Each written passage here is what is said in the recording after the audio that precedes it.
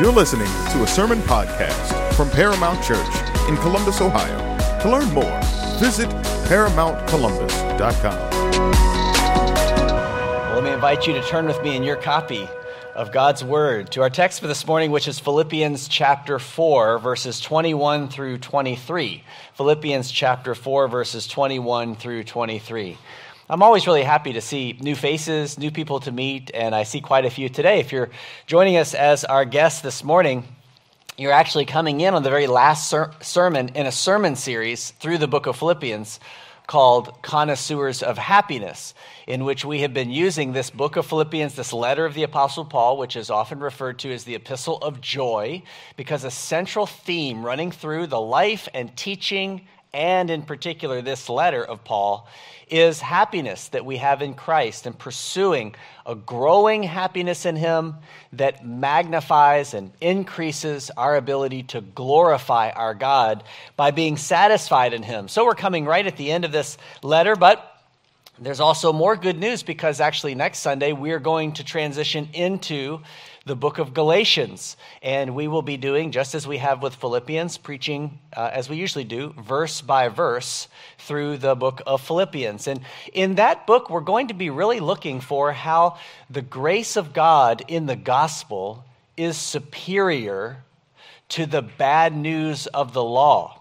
That even though God's law comes to us and delivers bad news because we are sinners and we've broken God's commands and there's nothing that we can do to save ourselves or certainly to impress God with our works, that the good news of the gospel is an announcement of our freedom and our redemption in Christ by faith alone, by grace alone.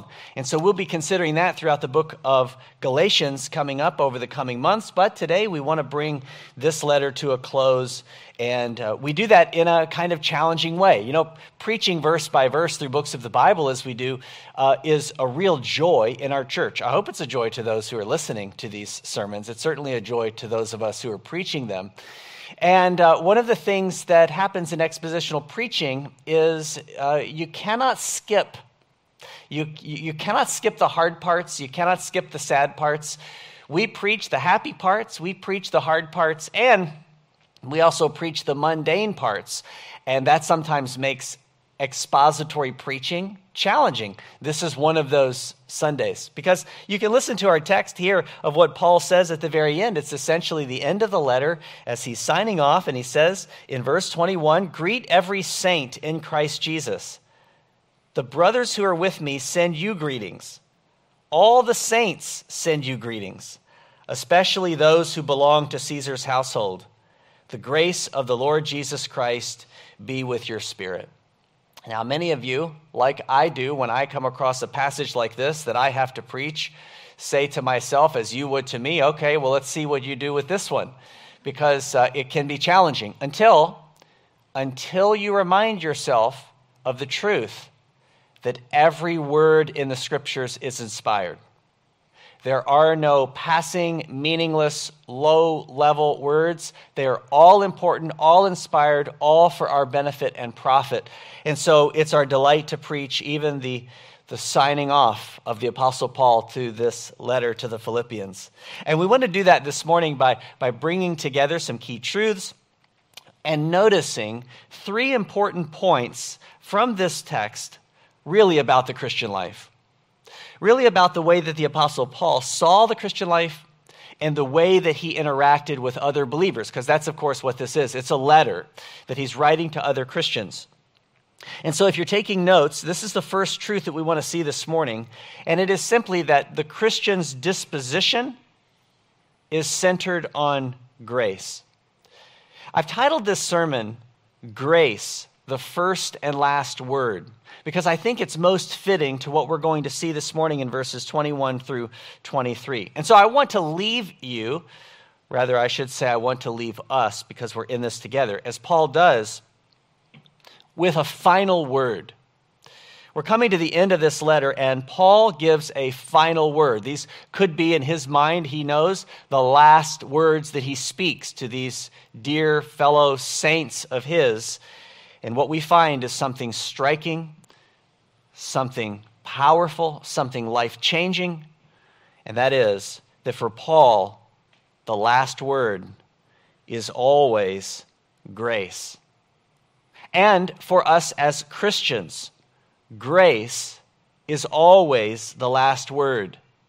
Notice what he says in verse 23. Skip past 21 and 22 and catch this in verse 23. He says, as his very last sentence of the letter, the grace of the Lord Jesus Christ be with your spirit.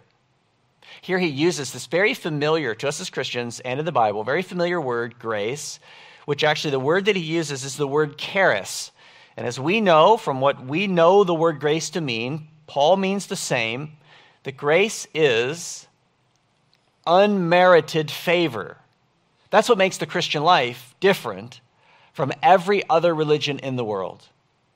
That while every other religion sets a course by which men and women try to earn or gain the favor of God by something that they give in return for that favor, Christianity is radically, wildly different. That we have come to know God, we have come to be forgiven of our sin, we have come to be assured, and we have come to become happy because of grace. Because of not something we've done, not some list of commands that we've kept, and once we got through 60%, then we've made it. But rather, because of unmerited favor. That's what this word charis means. Unmerited favor, unmerited kindness, unmerited goodwill from God. And this is a striking passage, as always, coming to the end of these letters of Paul is striking to me because we get to see what he wants his final lasting words ringing in their ears to be. And his last word is grace. Everyone should consider what they want their last words to be. And maybe you have done that. Maybe you have thought about if for some reason God has planned that the end of my life would allow me some window of sanity and clarity, a moment of time that I could think about what I'll communicate to my family or those who happen to be around me at that time. Or maybe I'm going to know that my death is coming and write something down. What would that be? For many of us, and we hear this when there are tragedies, like 9/11 coming up, we have this kind of haunting set of recordings of people who have actually left their last words on voicemails to their loved ones as they knew that something really bad was happening and that their lives may come to an end. And so often those last words are powerful things like, I love you.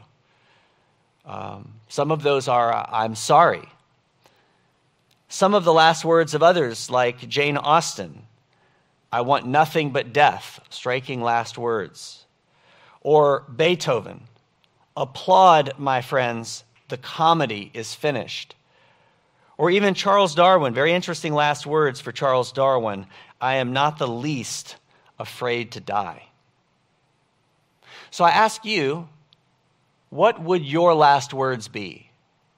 What would be the last thing that you would say? What do you want to be your standing legacy, the last moment in which we hear you utter in one way or another the words that mean the most to you, because that's what last words are? Well, notice this morning, that the last words of the Apostle Paul are always grace. Always.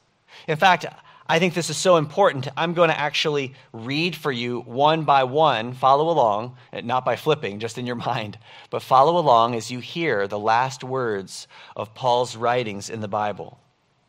Hear the theme.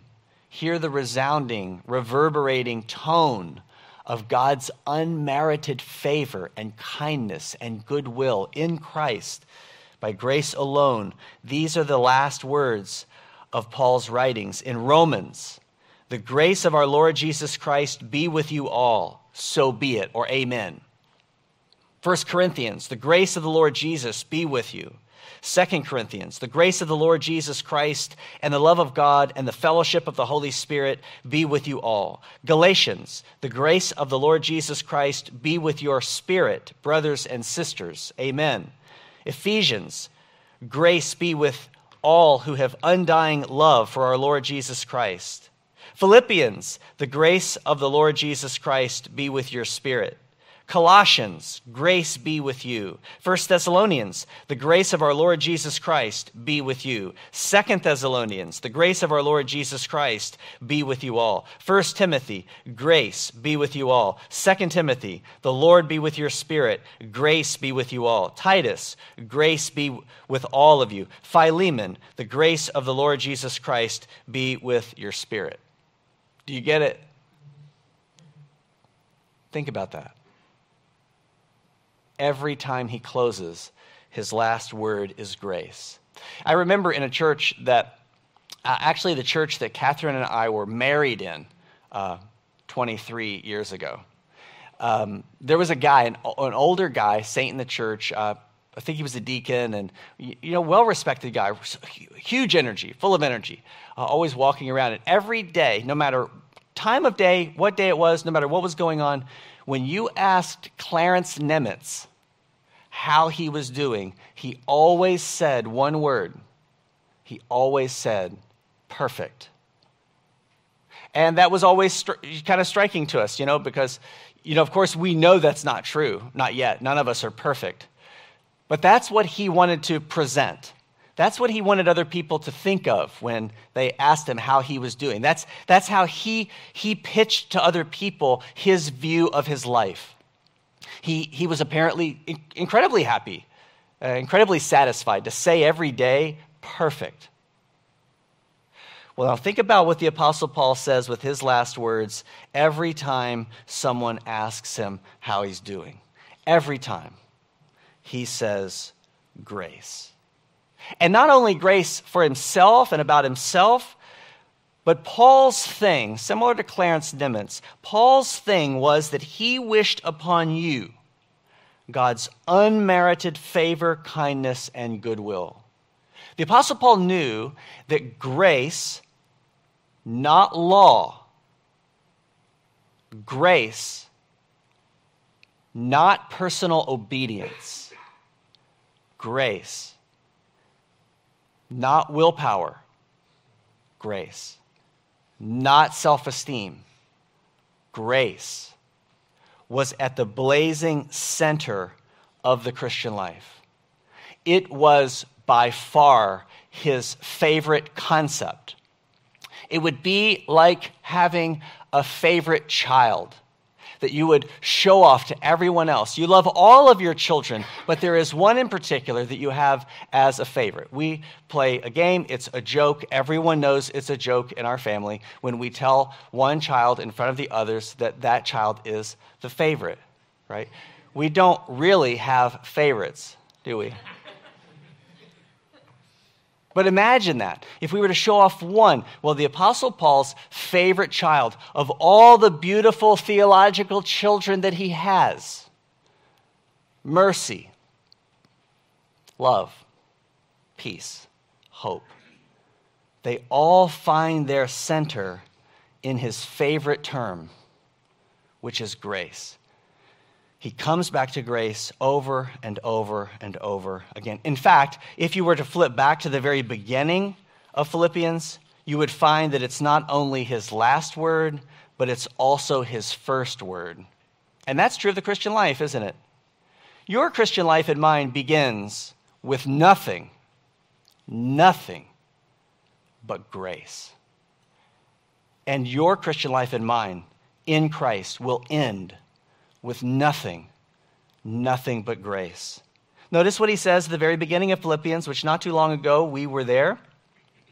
He says, Paul and Timothy, servants of Christ Jesus, to all the saints in Christ Jesus who are in Philippi, including the overseers and deacons, grace to you and peace from God our Father and the Lord Jesus Christ. It is his favorite. So the first application of even this simple truth about our disposition in the Christian life is that it is centered on grace, and therefore a central big part of the Christian life ought to be receiving it day in and day out as your first word and as your last word.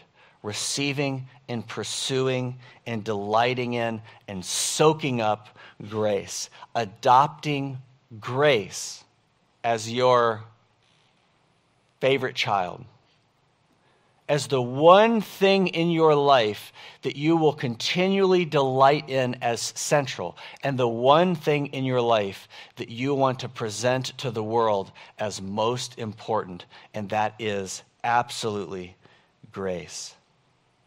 The more that we can capture this truth, the more that it will change everything about our lives. It changes everything about the way that we interact with God, the way that we have a relational dynamic, which we're going to talk a lot about in the book of Galatians coming up next week and moving forward. That's what it's about. The distinction between the law of the bad news of the law and the good news of the gospel, and how it helps and changes us. It changes the way we relate to God. It changes the way that we relate to other people. When we have conflict with one another, whether it's in marriage or family or friendships or out in our community, we know this. The trouble always comes the day that grace leaves.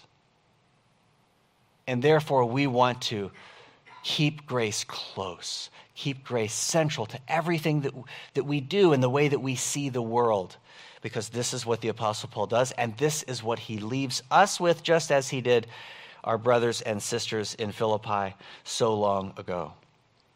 The second truth that we'll see this morning in conclusion of this letter is that Christians, because we have a disposition of grace and because it's central to our lives, we have a unique grace-centered bond to every Christian. Notice verse 21. Sometimes we look at parts of verses. We've said this before. It's a good reminder. And if we talk about the first part, we would call it 21a. If we talk about the second part, we call it 21b. Just to keep that straight in our minds as we want to know God's word well. Look at verse 21b. It's the second sentence. Notice what he says. He says, actually in the very beginning, greet every saint in Christ Jesus. But then he says, the brothers who are with me send you greetings. What he's doing is he's bringing together in the closing of this letter all of the believers who are united together in Christ, who are family. Even though they're separated by distance, they're separated by circumstance. The Philippians had been helping from a distance, Paul's missionary journey. But he is reminding us of the unique bond that every Christian has. As you've seen throughout Philippians and throughout all of Paul's writings, the Apostle Paul really does have a special affinity and love for God's people. And it really supersedes everything and everyone else except God himself. He has a special love for God's people. And of course, this makes sense. It makes sense that the Apostle Paul would have a special love for God's people because God has a special love for God's people. God does not love everyone the same. That's obvious. He does not love everyone the same. Yes, God loves the whole world. And in a general way, the whole world benefits and enjoys the blessings of his love. But there's a difference between the whole world and God's precious people, whom he's called out of the world and brought to himself. He's bestowed on them. He's bestowed on us a special love, a special kind of grace. And it's the grace that Paul talks about here and everywhere. He has a special love for his people, and it's given to them by grace alone. That's why it's no arrogant boasting of ours to talk about God's incredible love for us, because it's not something that we have earned. It's not something we have gained. We've not merited it. We've already made that clear. Grace is unmerited favor. And God inspires then this kind of grace greeting to every Christian. Because it is, in the same way that we would say the gospel is, grace is what holds Christian people together.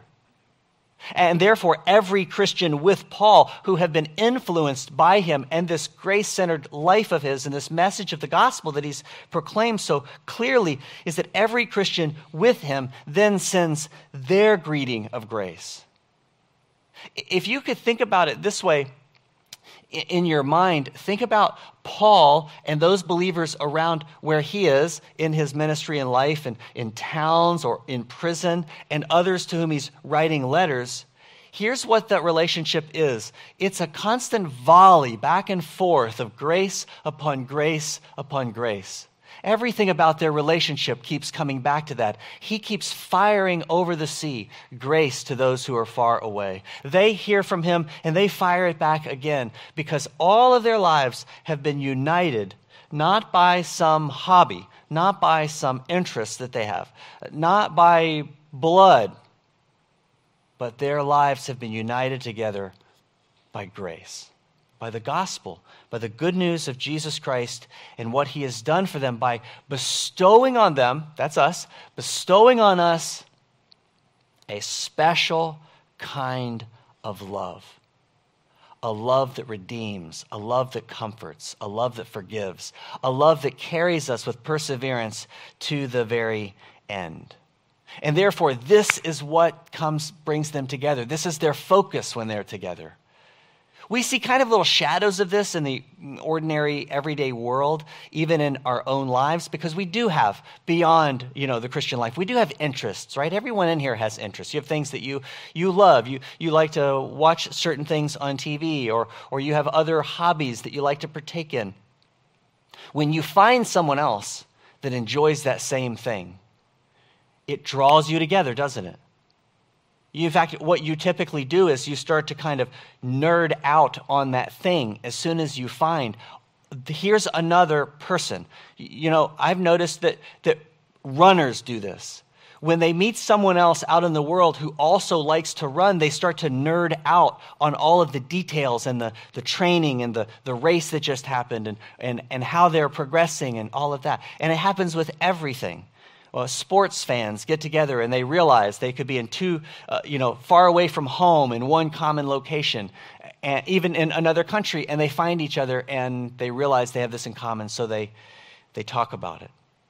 Those who love productivity hacks and how they can be more effective in their jobs and lives and manage their time, they get together and they hash that out. It can be even something as simple as comic books. You find someone who loves something like comic books or video games or whatever it may be. It's something that brings them together. They gravitate to each other. And they also, if you notice, aim to expand the network of runners or comic book lovers or whatever the case. This is an earthly shadow of the supernatural reality of what it means to be a Christian. When you find another Christian, you realize that beyond everything else, all of the other good gifts, all the hobbies, all the sports, that you are united around a person who is the embodiment of this very thing, which is grace. And there's this unique kind of connection. We're trying to move forward in our church with these connections. We have been doing this from the beginning, but it's hard, isn't it? It's hard for us to have this kind of connection because we know that we all have remaining sin. This is one of the hardest things for any healthy church to do, which is to have these close, tight-knit relationships that do keep the gospel first, that will prioritize the grace above law and conflict and sin and everything else to try to stay together. We do this through community group life. If you're new to our church, one of the important things in our church is being a part of a small group of believers who meet on a regular basis to encourage one another and apply the truth to our lives. And then, of course, be there during the happy times and during the hard times and to walk together through the mundane times. But I'm reminded as I read this text here of just how important that is and how important it was to the Apostle Paul. The Apostle Paul was not a person who acted like an evangelist with little care for real relationships. It's very easy for someone who loves evangelism like I do to think that that's the most important thing. And what really matters is that we get the word out about the gospel and we get as many people to convert as possible. And then once you cease it, you just move on to the next and just keep going, keep going, keep going. That has nothing to do with the way the Apostle Paul lived his life. Because you hear this over and over again. He keeps calling brothers and sisters back together. He keeps admiring them. He continues to draw close to them and unite them. And it's a reminder to me that this is hard. It's hard work. It takes a real concerted effort. And we want to try to keep making that concerted effort together. If you're not involved in something like a community group, or you feel like you don't have those kinds of relationships in our church, then you should pursue them.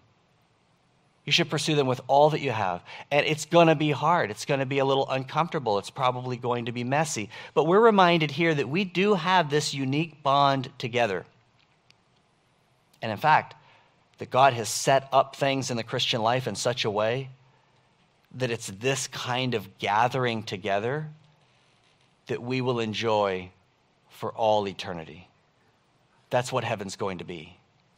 It's going to be people together with him, centered on his grace and enjoying an eternal new heavens and new earth together, a future life together without sin. But in the meantime, we're really challenged and we're really called to make the most of these relationships now. And therefore, we should be thinking about what we need to tweak to make sure that we're connecting with believers, that we're prioritizing those relationships over others, over other relationships, and seeking, of course, just as Paul does, new believers that can become part of God's family by grace alone. And maybe he would call some of those to become part of our little corner of his family, our church. And so we continue to pray and look for those opportunities. The last truth that we want to see this morning, though, is one that brings us back to the central theme, really the central theme of this letter. And that theme is, of course, happiness. We have been turned upside down in some ways. We have been surprised and confounded by the centrality of happiness in the Christian life. We've said over these recent months and noticed just how much that has been lost for us as Christians in this modern moment. For some reason, we've lost our love of Christian happiness. We think that there are all of these other things to pursue, and in fact that happiness is something that's selfish and we should not pursue it in Christ, but we've seen quite the opposite. In fact, it is the way that we glorify God. And so the last truth that we want to see this morning is simply this, that at the center of the Christian life, bringing these truths together, is a happiness that comes through rejoicing over those who are called out from the world. Paul's happiness in the Christian life that he writes about so much and that we're thinking better and better thoughts about really does have to do with the growing kingdom of God. It is fueling the reach of the church to help other people come to know Christ so that we can become part of the same family. And of course, we've seen that Paul loved Christians. And naturally, he wanted to see more. He wanted more and more people. I think it was the thing that he woke up every morning with on his mind is how is God going to work to save more people than to bring them into his covenant love and to bring them into my family? Therefore, it makes sense, as we even see in this text and so many other places where Paul writes, that he delighted in Christians who came to faith from anywhere. It was a central aspect of his joyful heart, his rejoicing to see someone pass from death to life, from darkness into the light of God's beloved Son, all by faith in Christ because of the work of grace in their hearts. But in particular, we see here that Paul had a special kind of happiness for those who became Christians from unusual places. Look at verse 22. He says again, all the saints send you greetings. But then he says this, especially those who belong to Caesar's household. These are people who have come to Christ in what may appear to be an unlikely way. It seems in our just kind of practical minds unlikely that any of the people he's mentioning in verse 22b, that they would come to Christ because they've come out of Caesar's household. But he's rejoicing about this. And he's rejoicing about this because he sees everyone, as he does every believer, as a long-lost brother or sister who has come home and has come into his family. I think we've discussed this at some point in the last 10 years, and it probably does us good to discuss it again.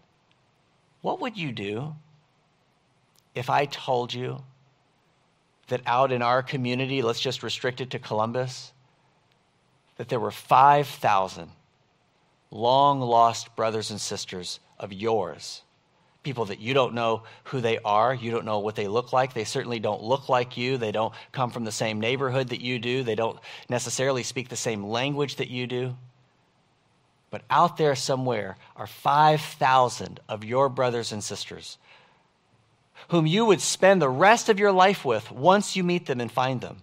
What would you do? I wonder if sometimes that's what keeps me from sharing the gospel as I could, with the kind of joy and the kind of zeal and excitement and grace that I could. Because if I'm honest with you, I don't normally think about people that way, people that I want to share the gospel with. And what I think that does is it leads me to be more of a law preacher. It leads me to be the kind of person that doesn't see them as people who are my potential family, but as just people to convert, people to yell at for a while and see if they change. But imagine if I thought about other people this way, that they might be revealed as a long-lost brother or sister whom I would spend the rest of my life with and are central to my happiness and their happiness as together we glorify our Father who has brought us together. It would change things. I think that's a little bit more of the way the Apostle Paul saw the world, the way that he thought about people.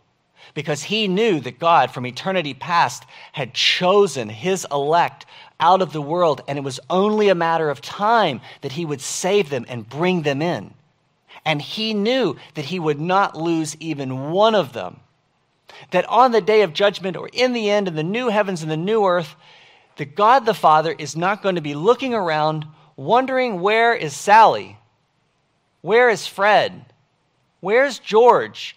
Did he not make it? He's not going to look around for a moment. Everyone is going to be there. It changes the way that we think about this. And they come from incredible places that glorify God in a way even more. Because they come from unlikely places. That's what he gets at in verse 22. There's a special group sending their greetings, and they're referred to by him as those of Caesar's household. So these seem to be servants in Caesar's household, or officials, or others who were associated with the imperial administration. And it's striking that they would become Christians. It's amazing. Can you think of people in your life like that? Think about the people that you think are least likely to come to faith. It might be because of the way that they right now see God. They've been through really hard, traumatic times, and they're having a hard time recognizing God's loving sovereignty in the midst of their suffering. And maybe that's what's keeping them right now from coming to faith in Christ. Or maybe it's because they come from another part of the world. They have an entirely different worldview. And it's just hard to imagine that anything is going to break through that worldview and open their eyes to what is really true according to the Bible and what God is really like. It could be because you think about them and you recognize that they're so deep and embedded in some other religious viewpoint or some other view of worship, and you just don't see, how is that ever going to change? That's who these people are. They're so embedded in their culture and in the politics of their day and the authority structure of their society that most people would say, how in the world are those servants and those officials ever going to come to faith in Christ? I just don't see it. And that's why he rejoices when it happens. Because he knows how surprising it is for them to come out of this social, political context. That's the way it is for people today. The faith is equated to disloyalty. For them, it was disloyalty to Caesar. And it's in contradiction to the Roman religious practices, and therefore it's hard to imagine how are they ever going to come to faith in Christ. Or, like I said, because they have a conflicted worldview, and how in the world are they going to exchange their polytheism for the monotheism, the worship of the one true God and him alone?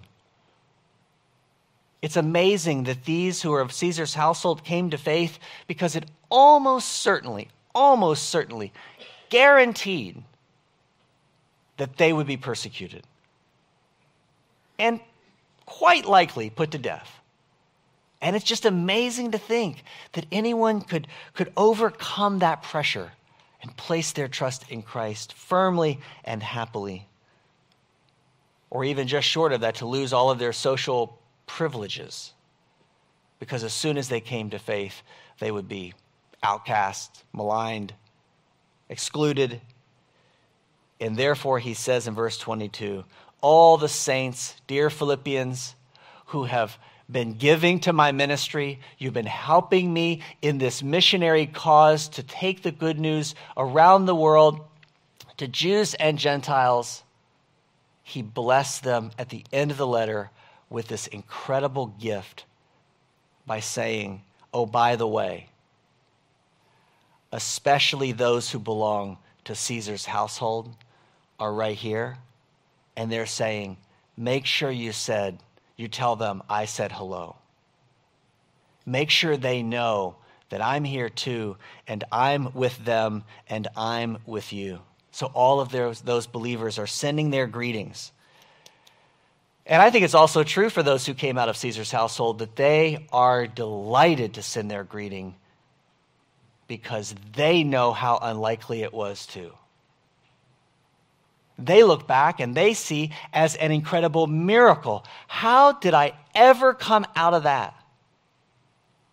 That's the picture of the Christian life. That's one of the reasons that Paul rejoices. And that's kind of a concluding truth for us as well. Because I think that all of us could be a little bit more like these believers who have come out of Caesar's household. I could be more like them in that way. Sometimes I think of it as just a given. Well, I grew up in a Christian family, grew up going to church, live in the United States, Christian nation. Of course I'm a Christian. But that's not true, is it? It was very unlikely that I would become a Christian. It was very unlikely that you would become a Christian. But look what God did. Look at how he overcame all of that. And he has brought us to faith in Christ. It's all the more reason for us to rejoice. Because our God delights in saving the least expected people so that he could magnify his grace and the gospel in them, in us, through these to whom Paul is writing and those who are with him in this moment. Therefore, this brings this letter to a striking conclusion of what it means to be a Christian, that we are united together, and we're united by something so marvelous as grace, something that this world doesn't know anything about. This is otherworldly. This is an alien kind of righteousness that has come in, and that's why the most unlikely, you and I, have come to faith in Christ. Because God has reached down and he has done this. And not only that, he has delivered to us ultimate happiness. We should not let our pursuit of happiness end with Philippians. Please don't do that. That would be a dishonor to the Apostle Paul. That would be a dishonor to the Bible. That would be a dishonor to the gospel to think that, oh, well, we're done with that letter. That was the letter about happiness. Now let's move on. They're all letters about happiness. They're all letters about rejoicing. That's why the most frequent command in the Bible is not obey. It's not repent. It's not do good. It's be happy.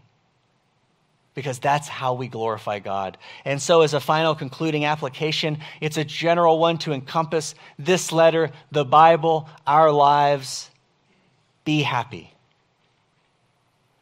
because of the gospel, because that is the way. It is the way that we glorify God. So we want to continue pursuing this even as we move into other books of the Bible and we move forward as a church and in all of our efforts to make the gospel paramount everywhere that we go. We want to be at the center, this happiness over the grace of God. And it will be a challenge. It'll be a fight for us. There are things inside our flesh. There are things in our world.